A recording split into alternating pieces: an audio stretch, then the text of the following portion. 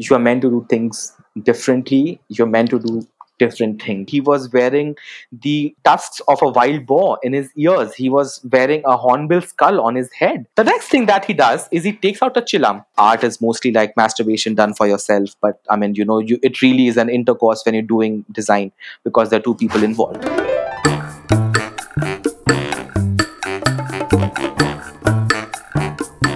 Hey guys, it's Karishma, your host on Half Fry and Toast. So, in today's episode, we're actually going to be speaking to a very creative soul who has traversed miles of varied experiences through art, textiles, design, political advertising, travel, cooking, and oddly found himself loving the corporate world as the head of design for PNG India. Here's welcoming Somdat Sarkar. Hey Somdat. Hey Kashmira, sorry, my bad. I was supposed to say Karishma because I don't remember ever Yeah, calling you by that name. So I know. Kashmira, it would be. He's also given me his own version of my name. So yeah, hello there. How's it going? How are you doing? Well, like I've said, it's like a crest and a trough. Some days are great, some days are bad. Some days you're like, oh, I want to live. Some days you want to just get the corona and like fuck off from the planet. So that's how it really is going. There is no boundary between work and life. Growing up in the city of the Nawabs, Lucknow, what was it all about? Culture, chicken curry, please take us through it. So, well, I mean, just to begin, there was a lot of chicken curry at home. That's because, we are bongs every Sunday is meant for non-veg. I think what you meant was chicken curry, but I Yes, will excuse your South Bombay of course. periphery. So, well, definitely, I mean, I've come from a small town. Which is not so small anymore. I mean, Lucknow really is now the epicenter of a lot of development that's happening in UP. So it really wasn't what you guys think. I know that a lot of people, a lot of folks who've never really been to parts like Lucknow, Banaras, they have this whole exotic image of how it is going to be. Oh my God, you guys must be listening to all these Kathak recitals. You must be eating kebabs on the road and stuff like that. So, guys, sorry to break your bubble. I don't think that really was the life we ever had. We had a very simple, uptight, middle class life. We had government housing, we were living there. We had folks who were really full of life. We had neighbors who were like family. It was really like the small town where if you make a dish, one day, which is really like maybe if you make a paneer ki sabzi, you take out like a little bowl and give it to your neighbor. That's the kind of culture I grew up in, and that whole spirit of sharing, caring was what was really predominant growing up in the early 90s. It really was all about, hey, you are a boy, you're supposed to play cricket. As far as I remember, I was this little child who always loved being surrounded by pencil colors, crayons, my pencils, and I just keep drawing random gibberish. And my mom never stopped me. She, in fact, encouraged me.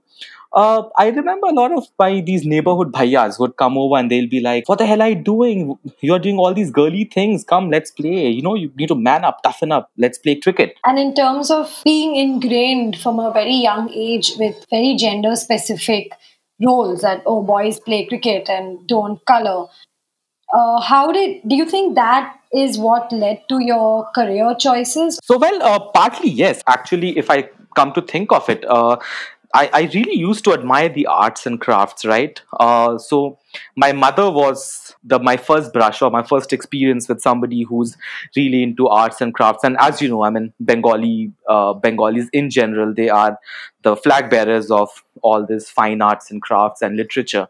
We did have that environment at home. I saw my mother doing all sorts of odd things like embroidery. She would paint, she would write, she would read all those books, and she tried to inculcate those habits. I sadly did not pick up reading and writing a lot. I didn't quite like it, but I love painting. I love drawing. I also somewhere enjoyed singing. I mean, I think Of Karishma, course. you've probably heard me sing Of once in a while when I get drunk. I remember all And those and days I when I would. really want you to repeat that towards the end of the show. I want you to sing Bengali song and we'll, take we'll, us we'll, back to the good old days. I wish I'd taken singing more seriously, and I wish I really had taken up drawing as well on the side. But according to all my friends, my neighborhood friends, and people I grew up with, they thought these are things that girls do. Yeah. they also had this big distinction about what a guy should study. So guys should study science, and that was something I had been hearing all my life. And so that in fact made my decision to be a doctor very, very strong. So when I was growing up, I did not really think that there's anything else that exists. And how did it all just, how did you break away from this, subconscious mold that you had anyway fallen into? So I think I don't know if it really was a blessing or it was this one big life change that we had. So at the fag end of my 12th, my father decided that we would shift bag and baggage to Calcutta because he did not quite see a point in all of us being in Lucknow, and I think he was also getting close to his retirement, and he said that I would wish to be in the city that I grew up in, and I mean I would want to go back. Calcutta, again, as they say, I mean it is this beautiful city that's stuck in a time wrap, and I think that really was the place where I had my first brush with freedom. I had my first brush with independence. I had my first brush with thinking freely, you know. So I would say that all the years, 18 years of learning that I had, all these gender stereotypes, all the growing up in a very, very sort of a constricted environment, all of that sort of started to get a little loose when I moved to Calcutta. I somehow ended up doing zoology honors in Presidency College, which was the hotbed of political activities, student political activities in West Bengal.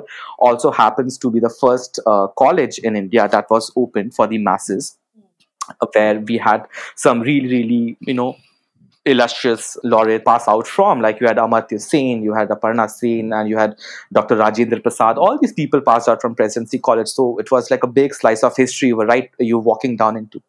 You also had all sorts of people over there, and as they call it, Kolkata is this fun place which is the land of Atels, right? And that's like the slang for intellectuals. So although I did not quite get that, but I did while passing down the corridor, while eating this occasional momo, or while just flirting with somebody in the corridor, I would hear all these things like Foucault and Freud and Das Capital, and I was like, okay, looks like there are all these cool things I must need to know about.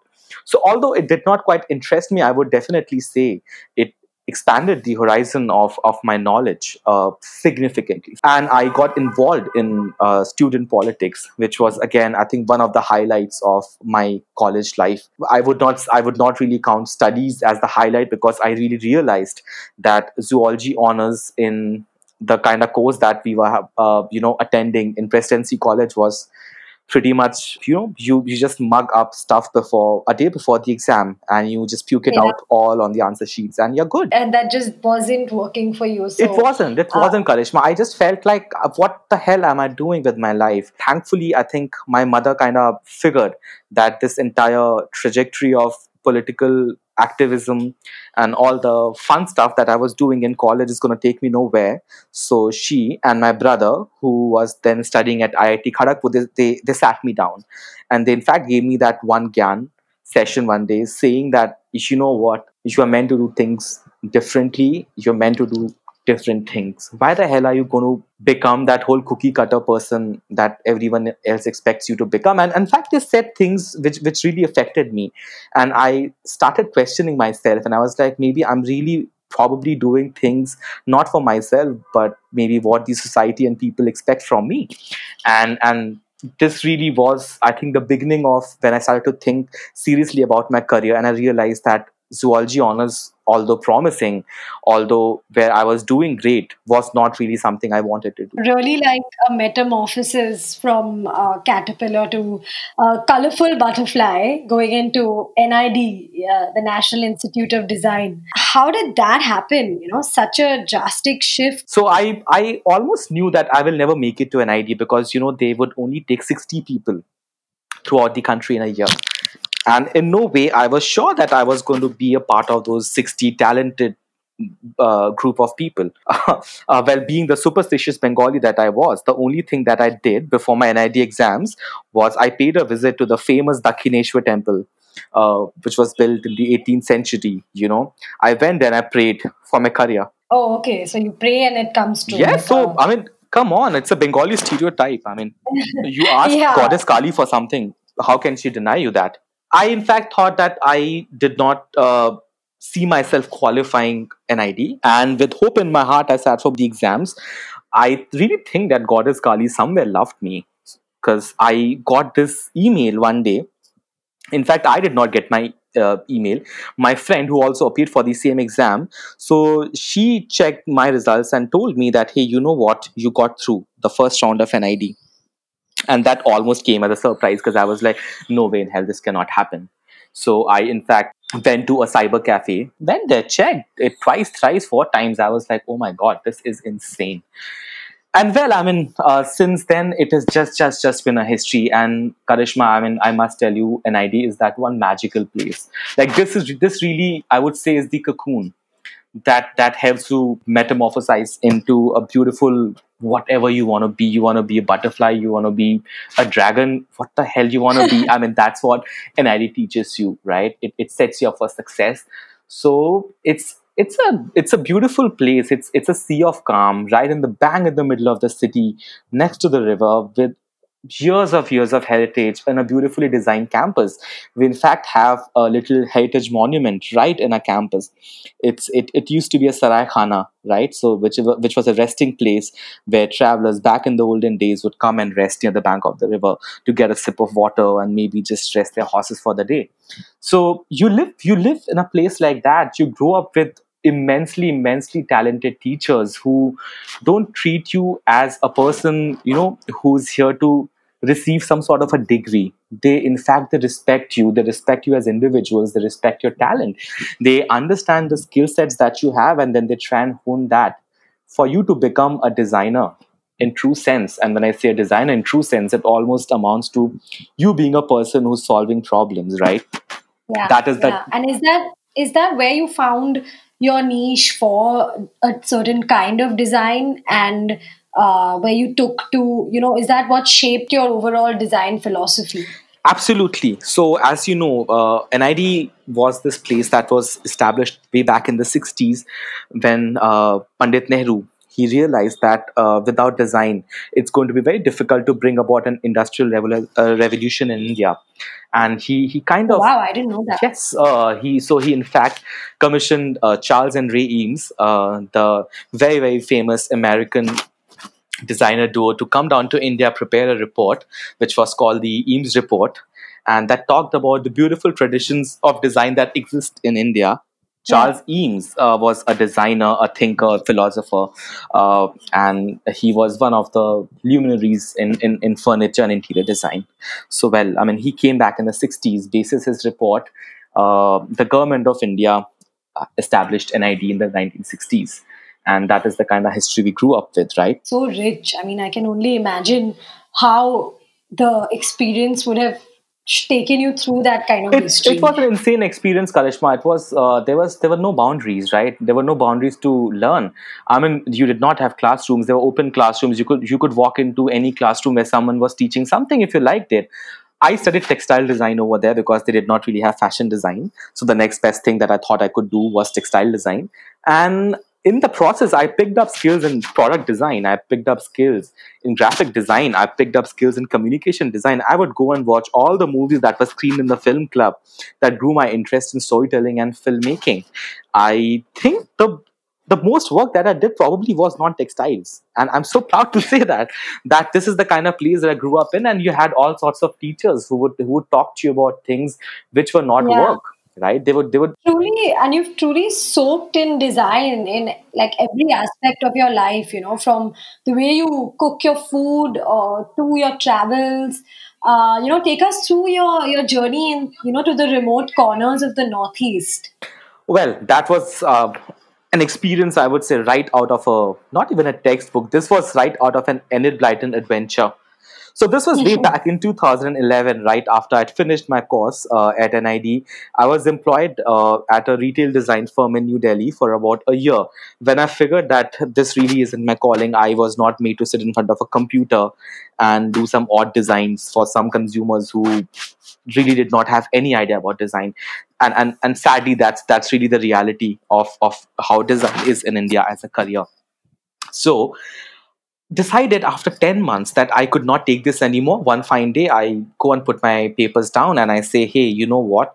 I need to do something better with my life. And that is when my professor, who had asked me that if I would be happy to take up a research project that would take me to the remote corners of the Northeast.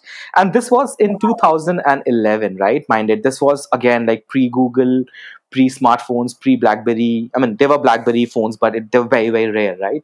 You did not have internet, you did not know what Nagaland was, and as ignorant as we were, we used to think that Nagaland's a place which has these ferocious, like, flesh eating cannibals who going to like kill you with a spear. That was what Yeah, we used to yeah. think The about tribal Nagaland. people in the forest. And I Yeah. was scared, but for a second I was like, I almost felt like this whole Simran from DDLJ. I was like, yes, Simran jile apni zindagi. That's the kind of feeling I had, and I was like, this is Maybe you won't come back though. Like you leave on that train and then you're just like, okay then, off to Nagaland. that train went to Europe, and in this case, this train was going nowhere. This train was going a place I had no clue about. But the most beautiful part was that my eyes were opened up to a culture that I never knew existed. And it made me respect the traditional knowledge that cultures have preserved through the years, and it's so beautifully preserved in the place that's Nagaland. And I really request you and all your listeners who probably are listening that to not ever miss an opportunity to go to Nagaland, and especially the hinterland, really the remote areas. That is where Yeah. people still live the way they probably lived 100 years ago, in harmony with nature. They draw their own water from the well, they have natural springs, they have firewood. It's everything is sustainable. There's the nature is in abundance. People make their own clothes, people weave their own fabrics, they grow their own crops. And I mean, this is the kind of life that you want to live. And mind it, Karishma, there are, I think this is the kind of life we should be living now after this, no, you you should be. know. And trust me, when you look at them, the folks over there, we used to think that they're dressed in leaves. My God, when you go there, even the remotest of corners, they are impeccably dressed in the most beautiful clothes, probably that are, again, that come through the porous borders there we have with Burma and Thailand. And you see people rocking pink colored jeans. And I was like, oh my God, I could never imagine something like this existed. So, I mean, I can only imagine how just eye-opening it would be because even when I was in Bhutan, I found this whole alternate music culture going on there, and there's just amazing people performing, and in the middle of the hills, and I was like, wow, I never want to leave this place. What was the wildest thing that happened to you when you were there? So wildest, I mean, there were many wild things that happened. I could make a probably countdown. I could write a memoir about it. But I think I could count two things that were really memorable. I wouldn't say wild, but they were really memorable. So the first one was living in this place, which was in the district of Meluri, right? So this was a really, really nondescript sort of a town in one corner of Nagaland. So we were promised an accommodation in the government rest house or whatever it was called. And my God, when we reached there, the two of us, we reached there, there was nothing there. I mean, it was a dilapidated bhoot bangla that was given to us, and there was no electricity. There was hardly any furniture.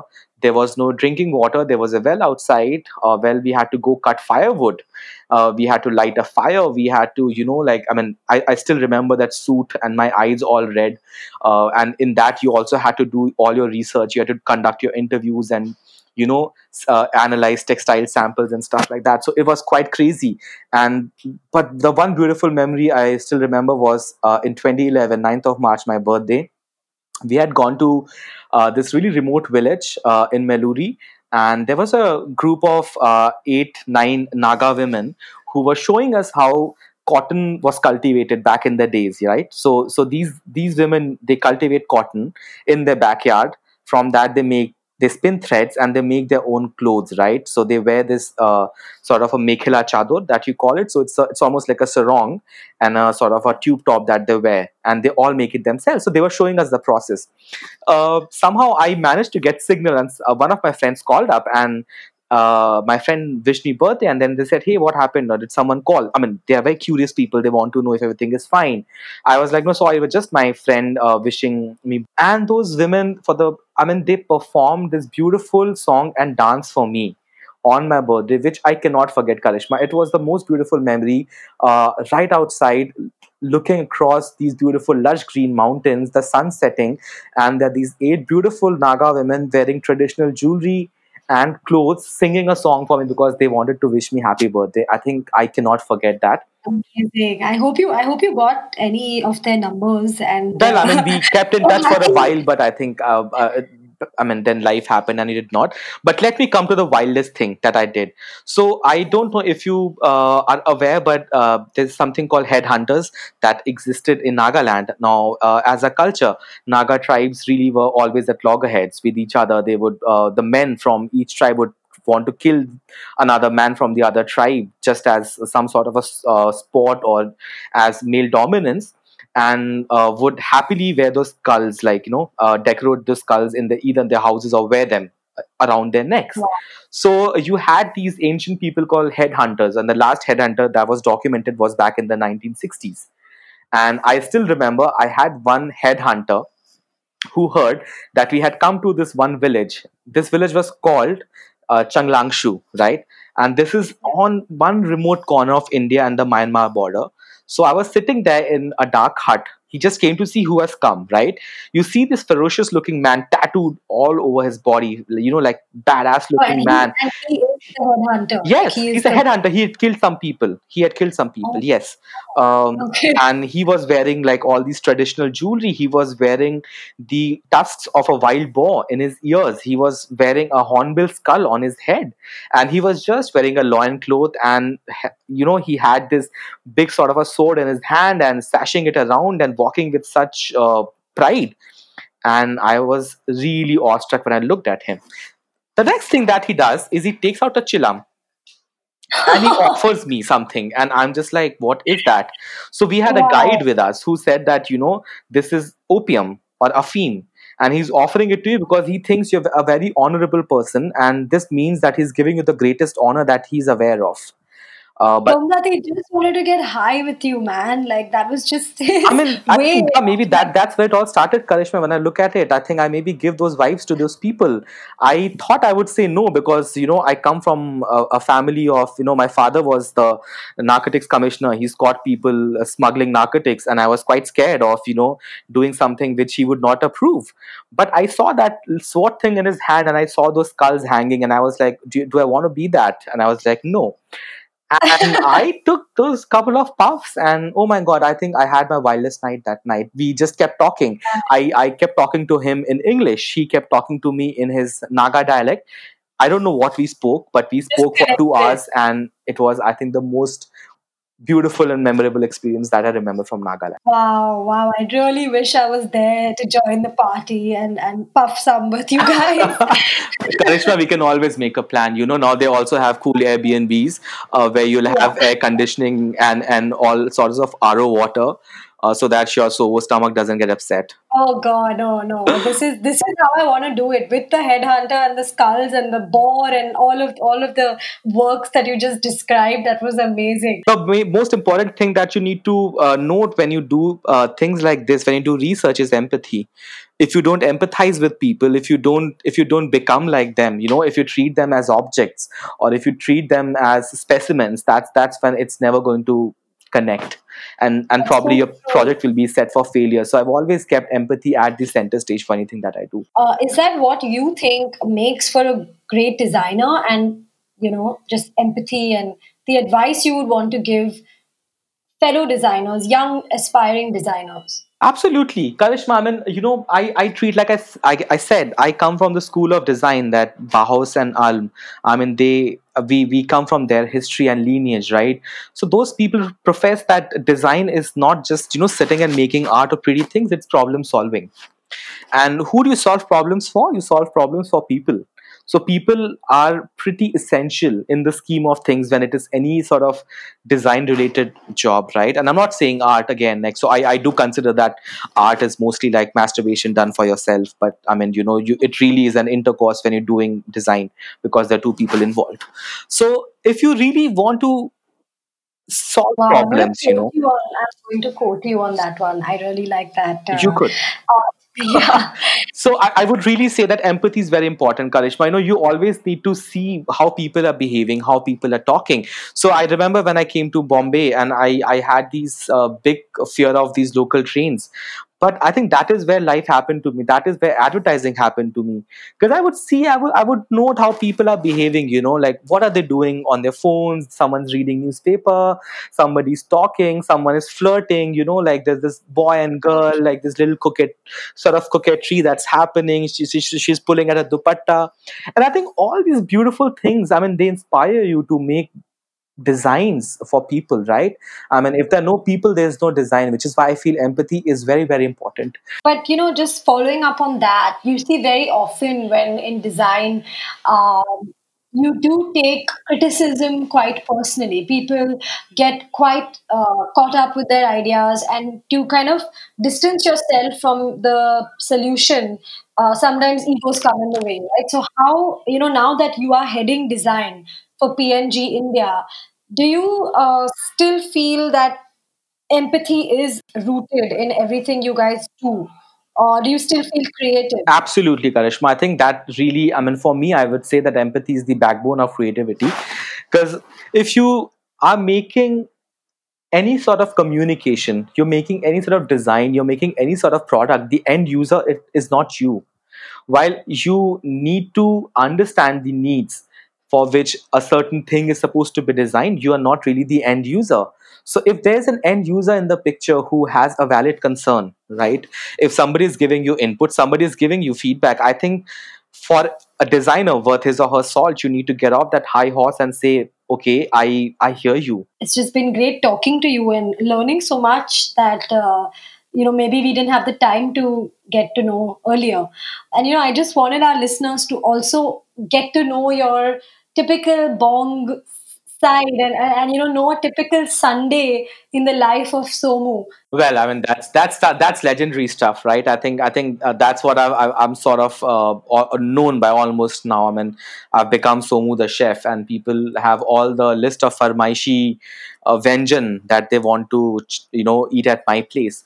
So, Karishma, I think this also, I think again, I think has its roots in the way. I mean, I've traveled all my life. I mean, the way I've seen people, the way I've noticed details, and how it has beautifully become to reflect in the way I approach things, even something as basic as cooking. So, like I've already told you, when I was growing up, I had an absolute disregard for Bengali culture. I hated fish. But slowly growing up, I mean, when you start having appreciation for food, for culture, for native materials, for like sustainable ways of living, you realize and you understand that there's such science and there's such art that's even present in something as basic as cooking. For example, take something as basic as aloo posto, which a lot of folks know Bengali food by, like vegetarians would swear by aloo posto. Now we have this beautiful history and about aloo posto. People don't know, right? But Bengal, back in the days when the British used to rule India, it was the factory for opium cultivation. And as you all know, poppy seeds, or posto as we call it, is the byproduct of opium cultivation, which was again rendered useless. Nobody had any use of it, so it was thrown away Okay, back in another the thing I days. didn't know. No. Another thing I didn't know. So thank you for that random fact, which I am now going to Well, I mean, use. it's a food fact, Karishma. You can quote me for that. And back, I mean, back in the days, if you know, there was this big famine that had devastated Bengal. The men folk in Bengal back then, they were really destroyed by this entire opium culture. They would be high all day and not do anything, right? No cultivation. So, I mean, the women folk who really were the resourceful uh, members of the family, they thought, what should we do? They discovered this Villa. beautiful ingredient called poppy seeds, and funnily enough, it gives you this nice beautiful slumber. So your day is anyway ravaged by all this misery around you, but the moment you mix this beautiful portion of poppy seeds in the potato, it gives you this nice beautiful slumber that at least for 3 4 hours in the afternoon you drift away to a beautiful sleep, and you forget about all your worries, because then you wake up, you again have to be in your shitty life. And this is the kind of culture which, I mean, I never appreciated. But when you know about all these stories, which when you know about all the human connect, you start appreciating this a lot, which is why I appreciate minimalistic cooking. As you know, I think Karishma, you've eaten my food. You know, I don't like putting a lot of stuff Oh together, my right? God, it is finger licking, and I think a restaurant needs to be on the cards for you. Just from everything you've ever served up and the way you've given, plated it, just like, oh my God, I just want it right now. So I'm not too sure if restaurants going to do justice to that, because I think my the beauty of my food really comes from the joy The in home feeding style. people, right? So it is all about nostalgia. It's all about culture. I want you to come down to my place, sit, enjoy a plate of food while I narrate stories of my culture and maybe sing a couple of songs in Bengali from some renowned folk singer. I mean, it's just so needed, and I feel like for all our listeners, we need to bring this.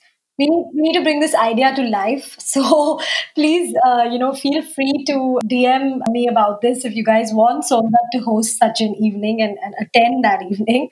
But Somnath, I mean, this has been like a whimsical conversation, and it's just taken me through in so many different directions, and it's been great learning this much. And thank you so much for doing this, and just shedding light on everything that you've gone through in life. It's just been a My pleasure, Karishma. I mean, this was, I think we had discussed this a while ago, where I said that I think it would be interesting for your listeners to also hear about all these interesting stories of where I grew up and what I saw. And I think I'm just happy sharing all these lovely memories, as I almost had a little walk in the past. And I just saved this nice bit for the very last, like growing up. I think you asked me to also tell you something saucy about growing up, yeah, yeah, in a city like Lucknow. So let me let out a little secret for please your do. listeners. So back in the days, right, when you really could not be seen with a person of the opposite gender, but then again you're in the 11th 12th standard, hormones are raging. So we had this little concept called cyber cafes. This was, Ooh. almost like this little a place where you had small cabins, very sort of cozy. You had a computer screen, and you had two little chairs inside. You could sort of tell them that, hey, I've come here to check emails with my girlfriend. And you had a gala time for, like 40 rupees an hour. Oh You could my check all the you, God. you could check all the emails that you wanted. So, well, that's me signing off, giving you my little small town secret. But yeah, Karishma, was absolutely lovely talking to you.